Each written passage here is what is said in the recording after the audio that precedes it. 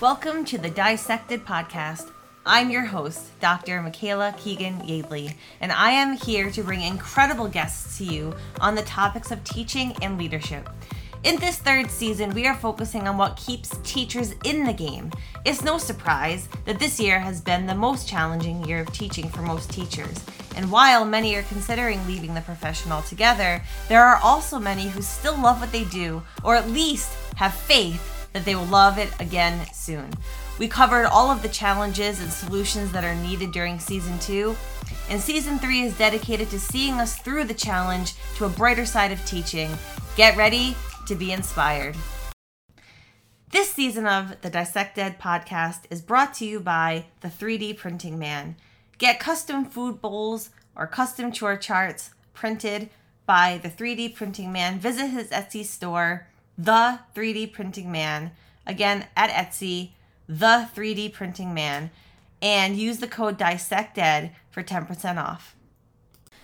Happy Tuesday, everybody. On today's episode of Dissected, we hear from Tim Cifelli-Vollmer, or Astro Rutro on TikTok, about what brought him into education, what has kept him here, and how comedic sarcasm has served as his most effective classroom management tool.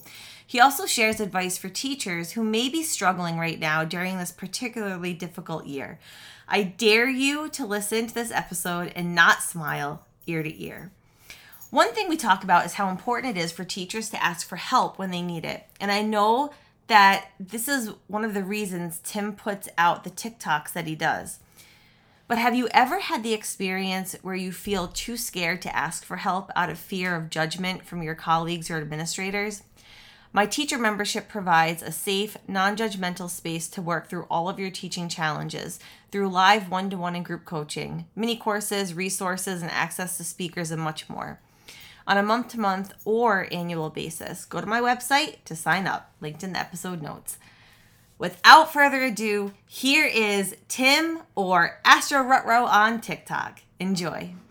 Everybody, I am really excited to have you here on another episode of Dissected with me. I'm so excited to have our guest with us today. He is a high school science teacher and an adjunct professor of biology. I found him actually in my new favorite place to hang out, which is called TikTok, if you haven't heard of it. And I'm late to the TikTok game. You will not find me dancing, so don't even go look for that. But you will find wonderful educators just like Tim, who we're going to talk to now, and you're going to hear from him. So Tim, can you just tell us a little bit about yourself? Introduce yourself to our listening audience. Hello. Okay. My name is Tim Cifelli-Vollmer, and like you said, I teach high school science. I'm also an adjunct professor of biology and anatomy and physiology at one of the local community colleges. I do that to pay off student loans, help pay tuition for my doctorate, and to support my Disney addiction. Yes. Tell us, listen, we must know about this Disney addiction.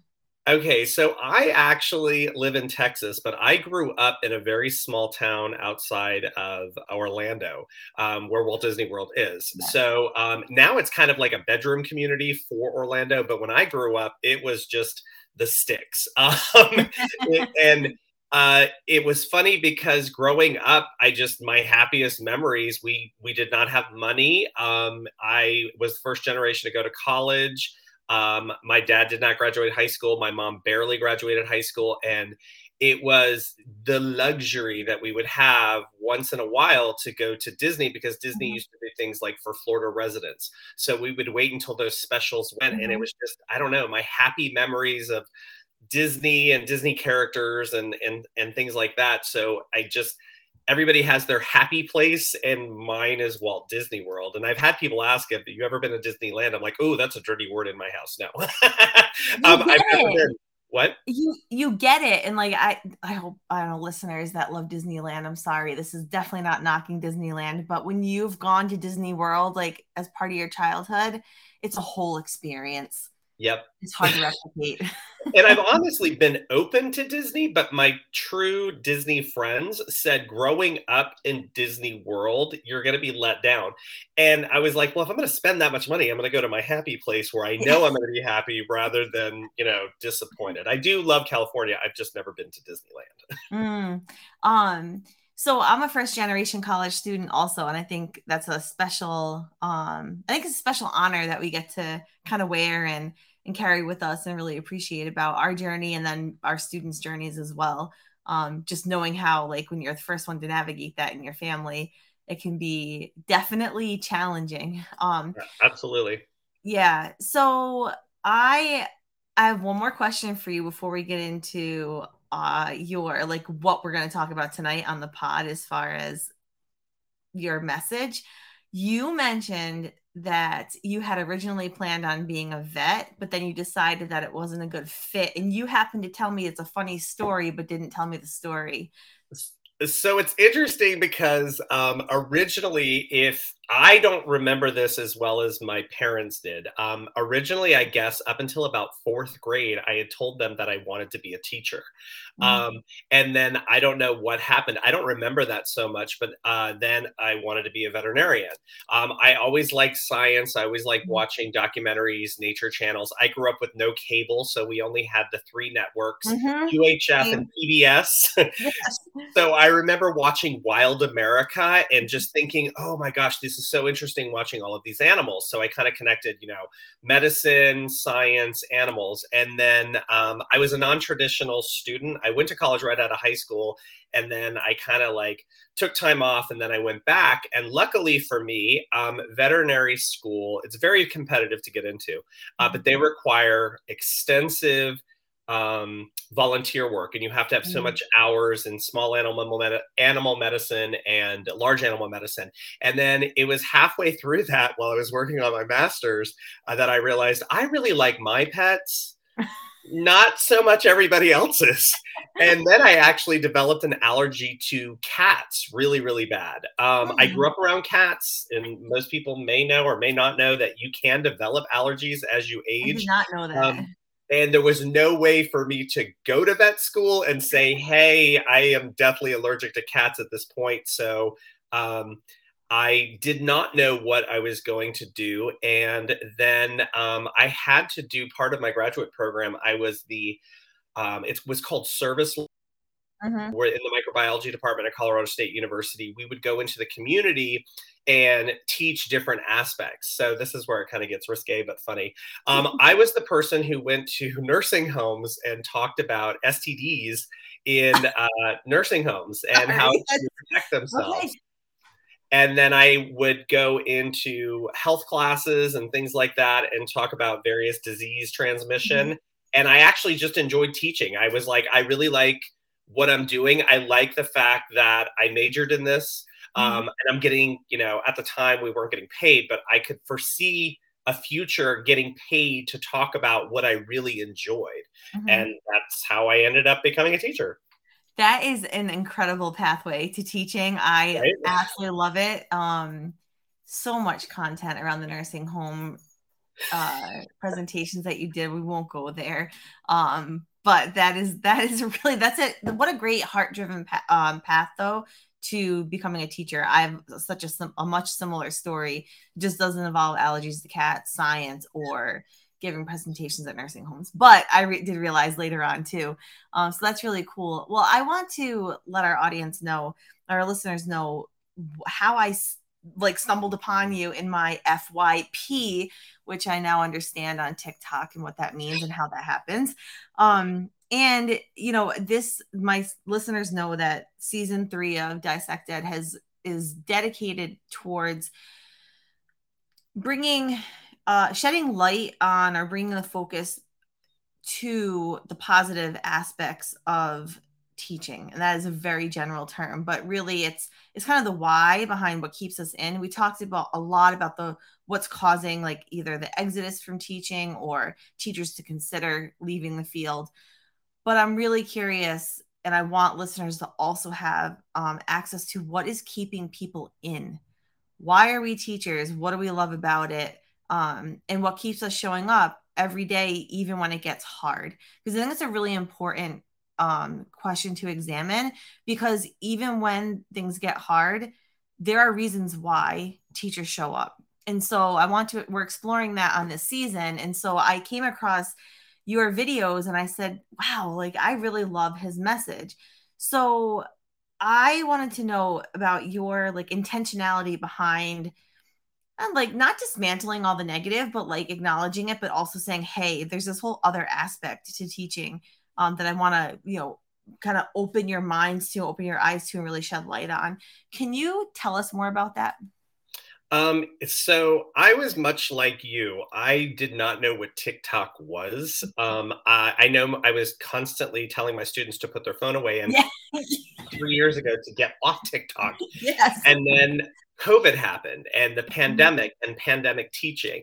And we had our two PE teachers reached out to, not to brag, but some of the popular teachers, and asked us to make TikToks and create a TikTok account because they wanted to show how we were staying active during the lockdown and the quarantine.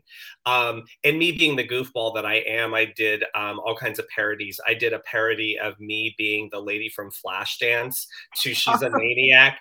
And I had like the whole routine down, and I had like my shirt on my head to make it look like I had long hair that I was going back and forth. And I had these horrible socks that I made look like leg warmers. And I just made a couple of those little videos. Wait, please tell me those are still on your feed. I don't know. I don't think so. I think I deleted them when I started applying for graduate programs in educational leadership because I didn't want them to see. Fine. I'm sure I can find them and send them to you. But then I don't remember that. I'm so computer goofy. I didn't know how hashtagging worked. And then kind of like you with the FYP, and I didn't know what that meant for either.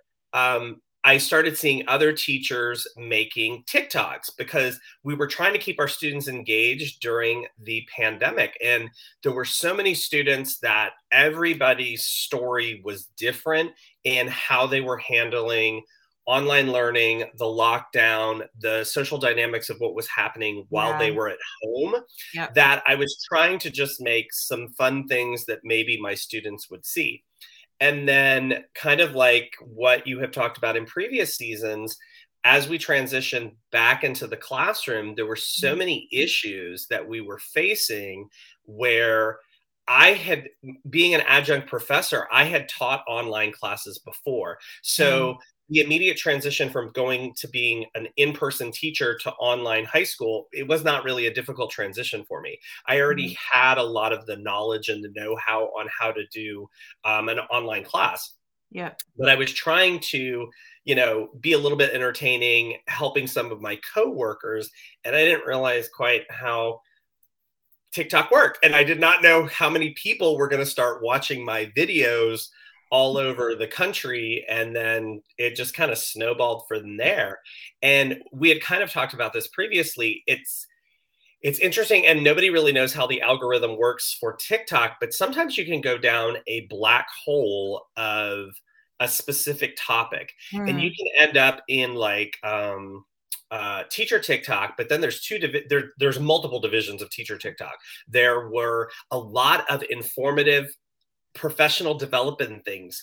I saw a bunch of teachers making TikToks on how to use Google Slides, how to use emojis to make your online lectures more entertaining. But then there were some teachers that were out there not so transitioning well and struggling, and what some people thought was negative, I thought was more of a, hey, I got you. And I would connect with them and say, hey, have you tried this?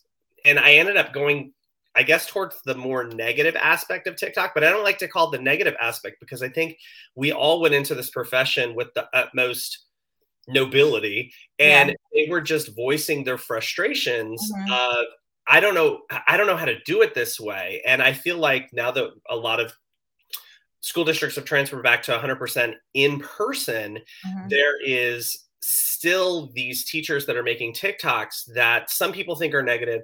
I think are just, hey, I need help and I'm not getting the support that I need. And Mm-hmm. I feel like it's such a learning curve for so many that, there some people, some of them are commenting on the fact that maybe admin is not being as supportive as they want to. But Mm-hmm. sometimes that admin doesn't know what to do either. This was new Mm-hmm. for everybody. So Yeah, that's that's the TikTok story. no, I mean, first of all, that's hilarious that I mean, I would probably do I would do the same thing, think I'm making something for like students and all of a sudden like people across the country are seeing it. That's really funny. Also the fact that you took your flash dance videos down when you were applying to school, that's hilarious because we do have to think about our digital footprint, but I'm like, I think that would have actually been a great thing to show. Just and then I think too, pointing out that I love how you classified or characterized teachers who might be viewed as being negative, that you see it as really more of a I need and the need's not being met. And I don't know how to communicate that. So it comes out in all different ways. Some people like withdraw, they turn inside, they don't talk about it. Other people might put out, TikToks, or it comes out in so many different ways. And I like the fact that you classified it that way. And it's a good thing to keep in mind that, people got into teaching for a reason, right? We all, and contrary to what I'm sure a lot of people believe, it's not for the pay. Not at all.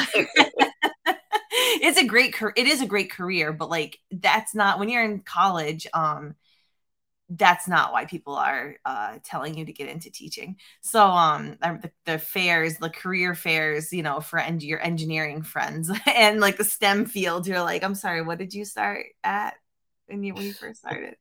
And so, we all came into the profession for a reason, and so did the teachers who are putting out those TikToks. So let me ask you, Tim, we actually talked about what brought you in, but how long have you been a teacher?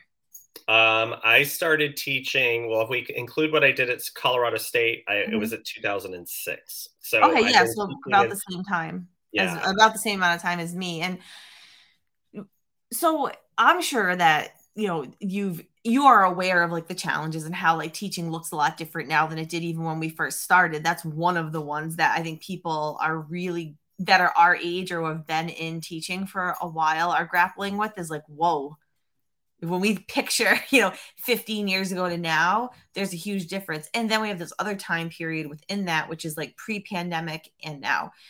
So you've been in education for challenging moments and times and shifts, and what keeps you in, like, what makes you get up on those tough days or when you're tired, or and gets you to school? Oh, goodness. That's a good question. The thing I tell my students is, and I made a TikTok about this, which was kind of serious, but kind of joking. Why did I become a teacher? And I tell them, I tell my students two reasons. I said, teachers will always be immortal. And they were like, what do you mean? And I said, because no matter if you love or hate me, I will be in your mind rent free way after you graduate. Oh, it's You so will true. always remember me, hopefully fondly, but it's not always going to be fondly. So I wanted to be famous. So I chose teaching. I don't have any other skills. I'm, not a good actor, and I am going to in your mind as that oddball science teacher that you had. And the other reason is truly, I just get annoyed by stupid people. And I say that every day I get to go in and help the world be a little less stupid by teaching them how to, especially in science, we teach critical thinking, data analysis, and it's totally relevant.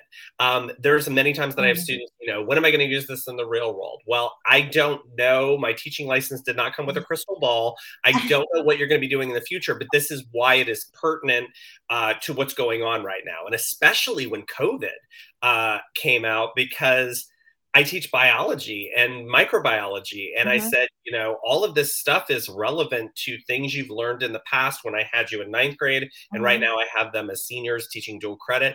All of this stuff is stuff that maybe you don't remember 100%, but it's definitely germane to what's going on with new strains of COVID, how disease is transmitted, the evolution of the virus, and things like that. So Yeah.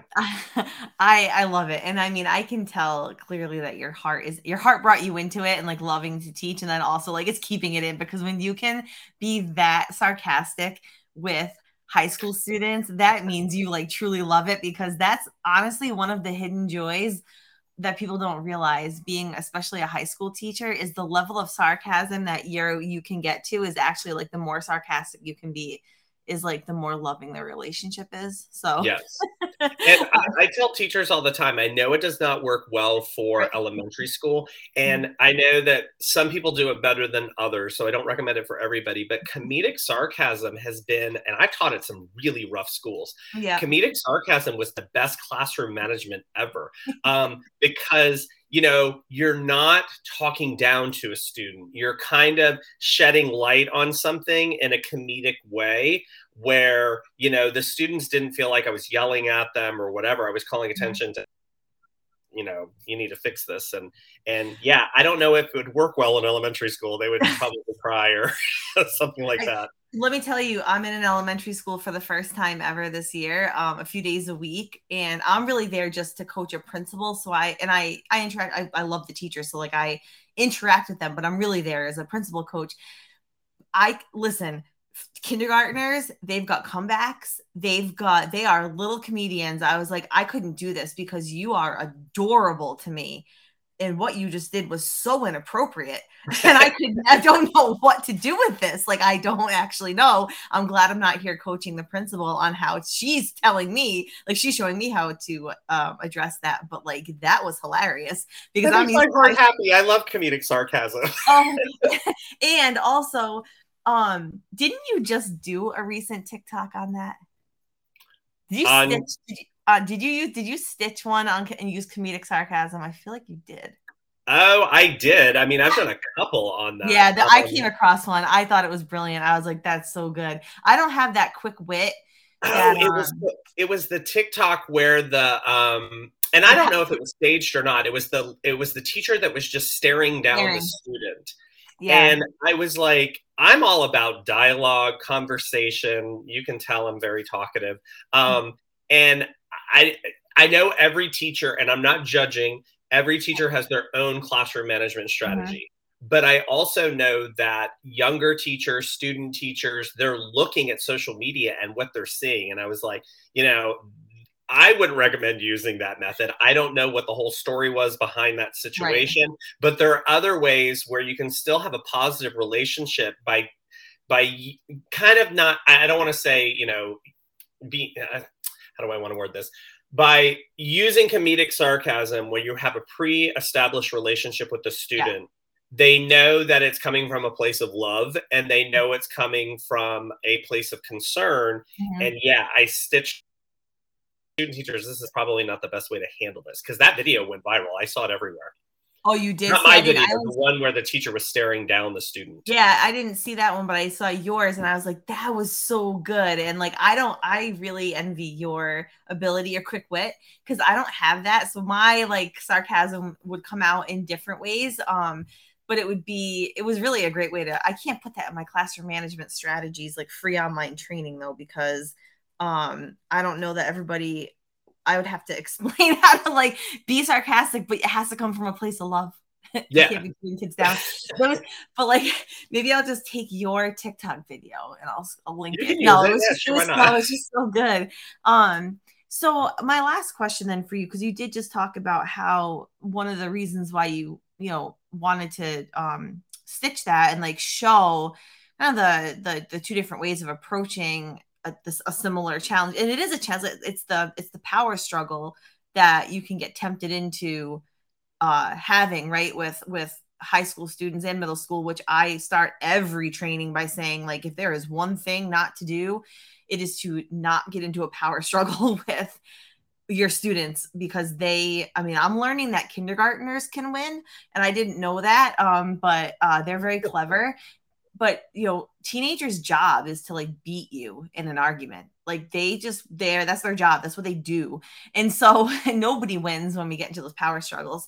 But it's also been tough because student teachers, like you said, new teachers, they actually didn't even have. I mean, I don't think college covers it well anyway. with classroom management and things like that. However, they didn't even really have like a traditional student teaching experience or people to learn from in that way, like on the job.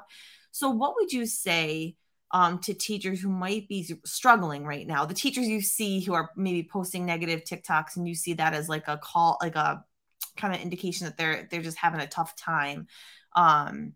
What would your advice be to a struggling teacher right now whose heart brought them into the role, but right now they're having trouble just even getting through? Oh, how long is your podcast? I have lots of things to say. The first thing is, I think what I've noticed in my years of teaching is that teachers are often reluctant to ask for help. And I'm not sure why that is, because we expect our students to self-advocate when they don't understand. I just had a conversation today in the teacher's lounge with one of my coworkers of things that frustrated us when students ask, okay, well, what part? All of it. Okay. I need you to stop me the moment you get confused, because this isn't really helping. And we teach our students to self-advocate when they don't understand something, that we're there to help. But a lot of times I feel like teachers are reluctant to ask for help and ask other teachers and coworkers, like, I'm having an issue with the student. How would you handle this? So that would be the first thing. And I honestly think now with TikTok and other forms of social media, it's great to post the question maybe out there all the way around. I had a teacher ask a question on one of the videos that I made, and she is a newer teacher, I think a second-year teacher in Louisiana, which is a neighboring state for us. So I had said, this is the way I would handle it. And then I opened it up for some of my teacher followers on TikTok. I'm like, stitch this video or comment. What is your recommendation? We say it takes a village to raise a child. It takes a village to raise a teacher too. It does. And even 15 years into this, I still don't have all the answers. So I think the biggest thing would be to ask for help when you need it. The second thing that I recommend, and this is where it's like, oh goodness, if my district, my superintendent hears this, we all care, but I tell teachers that I work with sometimes that I feel like that I'm having to talk off of a ledge. You care too much. And I don't want that to come across the wrong way, because when I say you care too much, I'm saying at some point you have to realize that your caring is burning yourself out. Yeah, absolutely. I'm passionate about student success. I'm passionate about what I teach. I love science. I tell my students, I feel like I'm a sportscaster gets paid to talk about sports. I get paid to talk about science. But I also understand that there are things in public education that I cannot change. Yeah. We are all frustrated by certain things about it, and I am not going to stress myself out or let it affect my mental health because it's something I cannot change. I'm not saying toxic positivity is the answer, but I'm saying focus more on what you can control, what aspect of your job still brings you joy, and then find a way to process what you can't and what's trying to bring you down. And my phrase is always, it is what it is. Listen, you just said like 5 things in that one answer that could be their own like episode, I feel like. But I love how you said focus. There are so many things we can't control. It's so true. And it hasn't that been true also for like 15 years that you've been in education, 16 years. There have always been things that have like policies or things we've had to do, testing, whatever it is, that's been outside of our control that might frustrate us.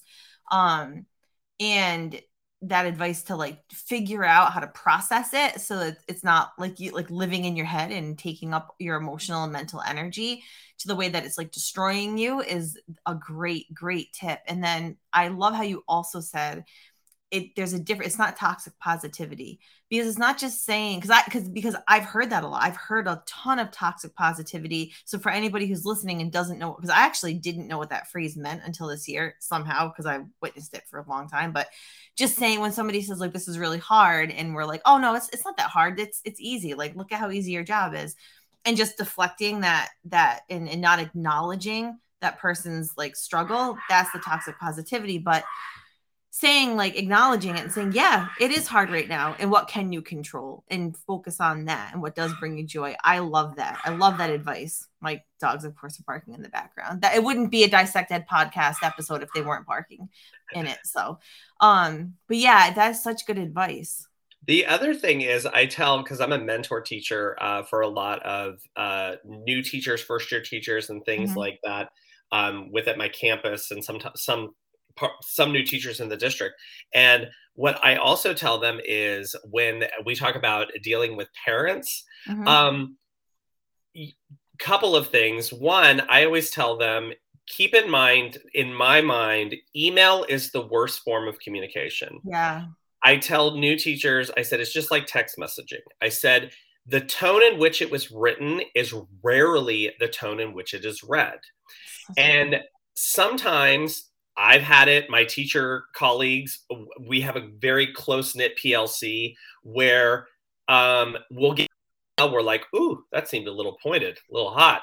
And have a coworker read it and don't tell them what is the background behind it. And a lot of times I've had one of my good friends is a math teacher, and she came in very, very upset. And I read the email and I said, I don't think this is written in the way that you think. I think this is written of the parent's not calling you a liar. I think the parent is telling you what their student said and is waiting for you to say, is this true or is this not true? I also tell new teachers all the time, if I get an email from a parent, I'll respond. Hopefully that takes care of the issue. If it doesn't and the email comes back from the parent, I'm not doing this round and round. I immediately will call during my conference period because the tone on the phone or the tone face to face is so much different than what we perceive or what was email. So you kind of learn this over time, because I used to take things like that personally too early on in my career. And now it's like, nope, I nip it in the bud. Let's talk. I would love to have a conversation with you about this. That is, oh my gosh, another gem of advice, because you're absolutely right. Number one, I like the advice of like the tone, having somebody else read it with a completely different lens and like not really knowing what the backstory is. That's a really great just hack, because everybody has their teacher friends, right? So just having somebody else who's willing to say like, hey, you know what? Like, I know this is really upsetting to you, but I don't know that it's reading that way. This is how I'm seeing it. That's awesome. I've actually never really heard somebody recommend that, or really seen two teachers do that before. But also taking it off of email, like you said, if your reply doesn't, if you get a reply back for like a second email from the parent, taking it to phone is so much better. It's so much better, because for them to be able to hear you say, I care about your child, and I can tell you do too. That's the common ground, right? And then it's so much easier to get to the solution and to a level of understanding. Yeah, because I feel like when the parent knows that you're coming from a place of concern and advocacy for the parent, or for the student rather, their tone completely changes. Hey, I am trying to get your student to be successful in my class. These are the opportunities that I give, and I want to work together. Yeah. I don't want to teach them again next year.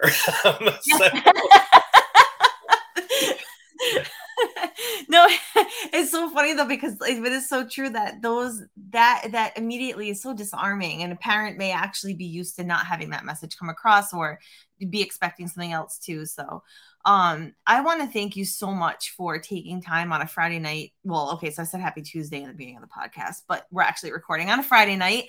A little insider info there. And thank you for taking time on a Friday after a long week. I do, though, people need to know, where can they find you? Oh, okay. So they have to listen, you all need to have access to this to Tim's TikTok, because it's informative, it's hilarious, it's just a bright light. So well, thank you. There's so many other funny teachers out there, but on TikTok I am Astro Rutro, ASTRORUHROH. It's something that I've had forever. way back when with AOL. I remember when you had to pick a screen name, I had like the Jetsons on, and the dog was Astro, and he always said Rutro. So that's me, Astro Rutro. And yeah, I mean, reach out. I constantly ask. I don't know about how to do a TikTok live yet, but I thought about doing like I did it. TikTok lives for teachers on the weekends, and hey, let's just brainstorm, because I'm a big proponent of PLC. And I'm like, wouldn't it be awesome if we could do like a nationwide PLC and we're all sharing ideas and things like that? So I'm down to try something like that. Oh my God, let's do it. Okay, so we're gonna plan that. Okay, absolutely.